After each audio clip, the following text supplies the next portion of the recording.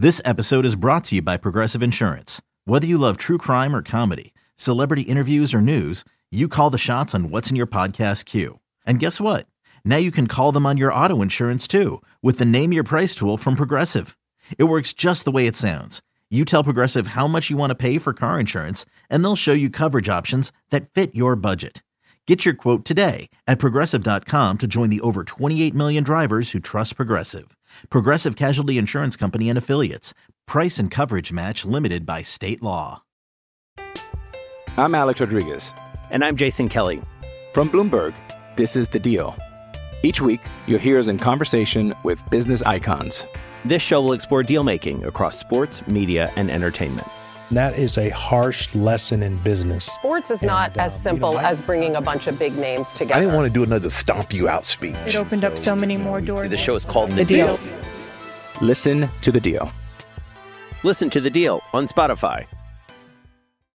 For all NBA Warriors, you are now tuned into Golden Spaces with Nat and Justin. What up, y'all? Welcome to another episode of Golden Spaces, an Odyssey original podcast. I think we're feeling good tonight. Are we feeling good, Justin? We're feeling pretty good. We're feeling pretty good. What are we? Are we 2 games above 500? Yes. Yeah, 26 and 24. Yeah. Well, I mean, it's a little embarrassing, I suppose, that we have to get so excited about such things on a team like the Warriors. But hey, here we are. But we're going to celebrate it. We're not too good. We ain't too good. Facts. So we happy. Take it how we can get it. So, the Warriors win. They beat the OKC Thunder, who did make a little run in the end to try to get back in it. But yeah, that was a wrap. We put that shit to bed. And I would say that's a good thing to begin with, because at least we know like they're taking it seriously. I still would have not. I mean, again, I just felt this was a night that like Steph was on, so it was going to be okay. But also there's a level of like nervousness when we dwindle leads, which they had a lead. And we understand the NBA is a game of runs, but they had a lead. And in the fourth, the third, it kept dwindling. The fourth, it dwindled till it got down to about 2, and then Kerr finally called a timeout and he got Steph back in, but there's a sense of like nervousness a little for me when he does that, because we've seen at other points throughout this season, and not just this season, but in the past, like if Steph gets too cold sometimes, if he, whatever, like he can't always come back in and save the day. Right. And so thankfully, and it wasn't just him, because there were other players who stepped up, but Steph was definitely, his fingerprints were all over this game tonight. I mean, in every aspect. So great game from Wardell. He's looking like prime Wardell. He's looking like himself. So in the last couple of things. So I thought great game by Steph, which we can dig into a little bit later if we choose. But also the highlight for me was Andrew Wiggins. I feel like this is the best game Andrew Wiggins has played, offensively and defensively, because we've seen like some little brief moments of him defensively in other games, but I felt like this was the best he's played since he's been back. And like, yes, he had like an illness a second time, but I'm still considering it like him coming back from the initial injury. So those are my initial thoughts about the game. What about you? Yeah, I agree on everything that you said. I mean, the Splash Bros have been really good in the new year. Like in January, I think they're both averaging near 30 points a game. Obviously, Steph missed some time in January, but they've been playing really well. Both they're shooting the hell out of the ball. So that's definitely like the offensive standout for me. And then defensively, we saw just how good they can be when they have all their guys, mainly, Kuminga and Wiggins as their 2 main point of attack, big wing type of defenders, and then Draymond and Looney behind those 2 guys. It's just a hell of a defensive group. And they they held the Thunder to 48 first half points. You know, the third and the fourth quarter were not great once Shea got going and other guys got confidence in their shots as well. But if they can put together a full game or even 3 quarters of the type of defense they played in the first half more consistently, and we see that trend upward, then I think they're heading in a really good direction to go on a run. Facts. The Warriors are right now currently in 5th place, Justin. I think we're about to drop back down to 6 because the Mavericks are unfortunately going to win against the Pistons behind 53 points from Luka Doncic. But I don't think we'll drop back because are they? They were behind us even before coming into tonight. Oh, were they? Okay. Yeah, we were 6th and they were 7th. You are correct. We are 5th and they are 6th. Yeah, they just won. Yeah. Yeah, and they won. But we're in 5th. We are in 5th. Yeah, half a game out of 4th. 2.5 games out of 3rd. They got a chance to get up there. And they're playing a lot of these teams that are in their general vicinity in this next stretch of games too. So having a good winning record, not just one game over 500 or something like that. They can go into the All-Star break, with maybe 1 or 2 losses between now and then. That would be really, really huge for this team.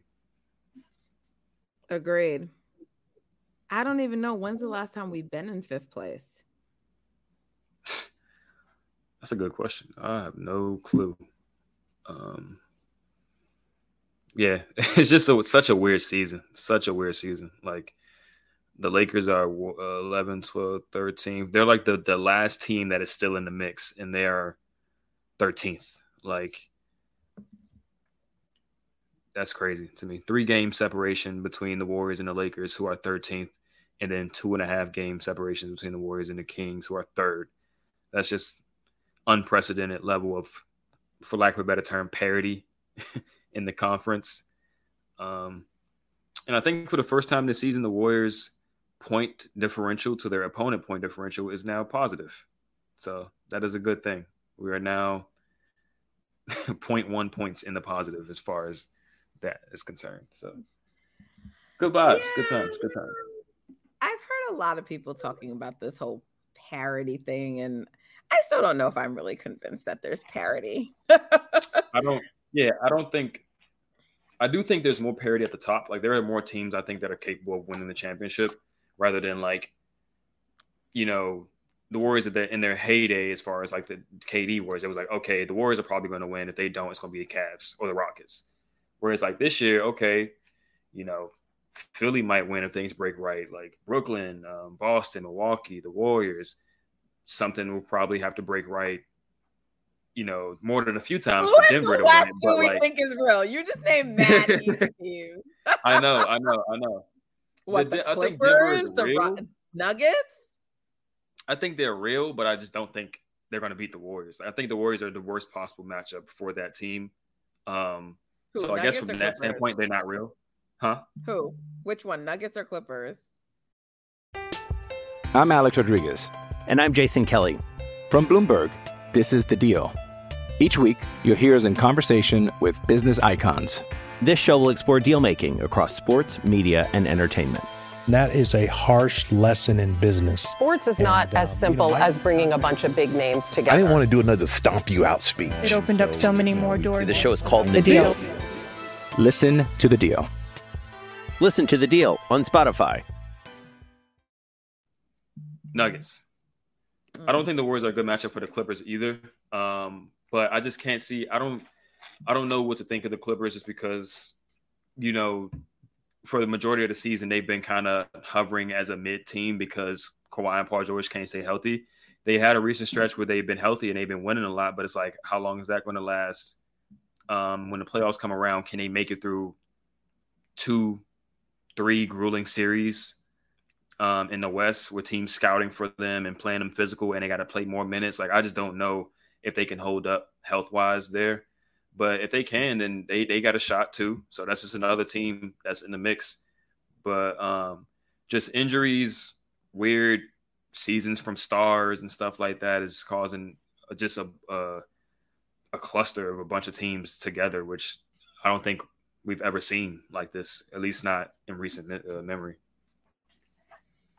Yeah. Well, look, it was a great win for the Warriors. Let's talk about some of the players in the next segment. But I mean, overall, I feel like I should sound more excited. You know, it's funny. These games, I be hating the late night games. One, because I'm old. And two, because I got to work in the morning. And three, Right. I be tired and I want to go to my bed. So, but that wouldn't be such a big deal. It's just that we record pods after those late games. And so on the East Coast, it's a little rough for us, but we do it because we love the Dubs and we love to bring the people the content. But the East Coast games, like, in theory, I prefer them because they're early, but like they're so inconvenient for me in terms of life and my job. So like I don't like, usually by the time the late games come on, I have the ability to really like sit down at that point to like take in the game, you know. But when the Warriors games are on earlier on East Coast time, I am watching the games, but I'm also still working and like multiple things are in my brain. So I feel like, you know, I'm not like getting the ability to enjoy it as much. Also, what was a ritual for me after Warriors games is that I go and I taunt, you know, people and say and talk shit. And I'm going to, as we get ready to go to the next segment, I'm going to send a tweet that I've been dying to send. But I said, let me not look at this. I can't even be my full Natalie 110% arrogant. I'm kind of like 90. I'm in the 90s, 90 something, right? Because they've been so goofy this year. But I was like, y'all really had the audacity to say that Shea should be starting over Steph? Mad disrespectful. So I'm sorry that your boy, because I know you like him, got to catch a stray from me, but he's catching a stray. So let me tweet this as we get ready to break. You are tuned in. You are tuned in to Golden Spaces, an Odyssey original podcast with Justin and Nat. We will be right back with the vibes. We're going to turn it up another notch, all right? Stay tuned.